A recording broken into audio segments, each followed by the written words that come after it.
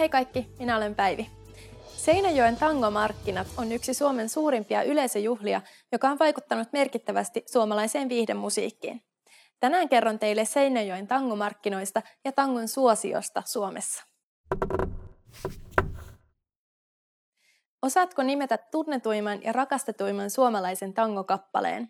Näytämme oikean vastauksen videon lopussa. Ensimmäiset tangomarkkinat järjestettiin Seinäjoella vuonna 1985. Tangomarkkinoille osallistui tuolloin noin 18 000 vierasta. Viime vuosina markkinoille on saapunut vuosittain yli 100 000 tangon ystävää. Tangomarkkinoiden yhteydessä järjestetään tangon sävellys- ja sanoituskilpailu sekä suosittu tangolaulukilpailu, jossa valitaan vuosittain tangokuningas ja tangokuningatar. Tangomarkkinat myös televisioidaan joka vuosi. Tangomarkkinoilla on tangoa rakastaville suomalaisille monenlaista ohjelmaa.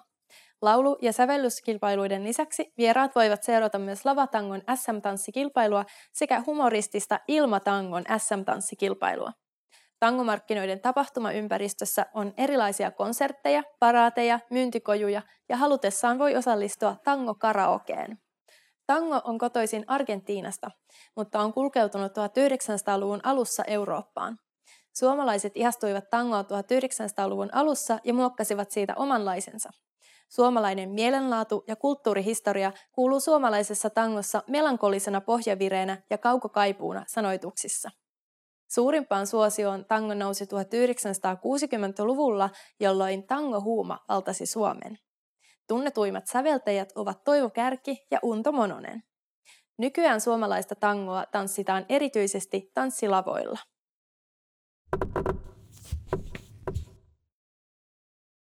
Tangomarkkinat ja suomalaisten tangoinnostus on kerännyt huomiota myös ulkomailta.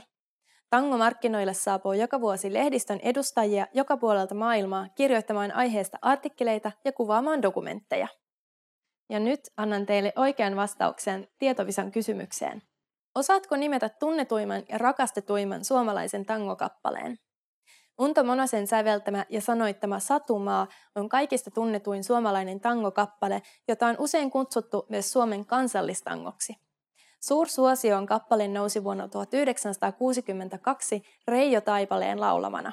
Laulu alkaa sanoilla Aavonmeren tuolla puolen jossakin on maa.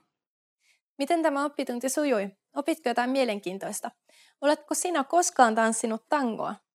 Jätä meille kommentti osoitteeseen finishpod101.com ja nähdään taas seuraavalla oppitunnilla.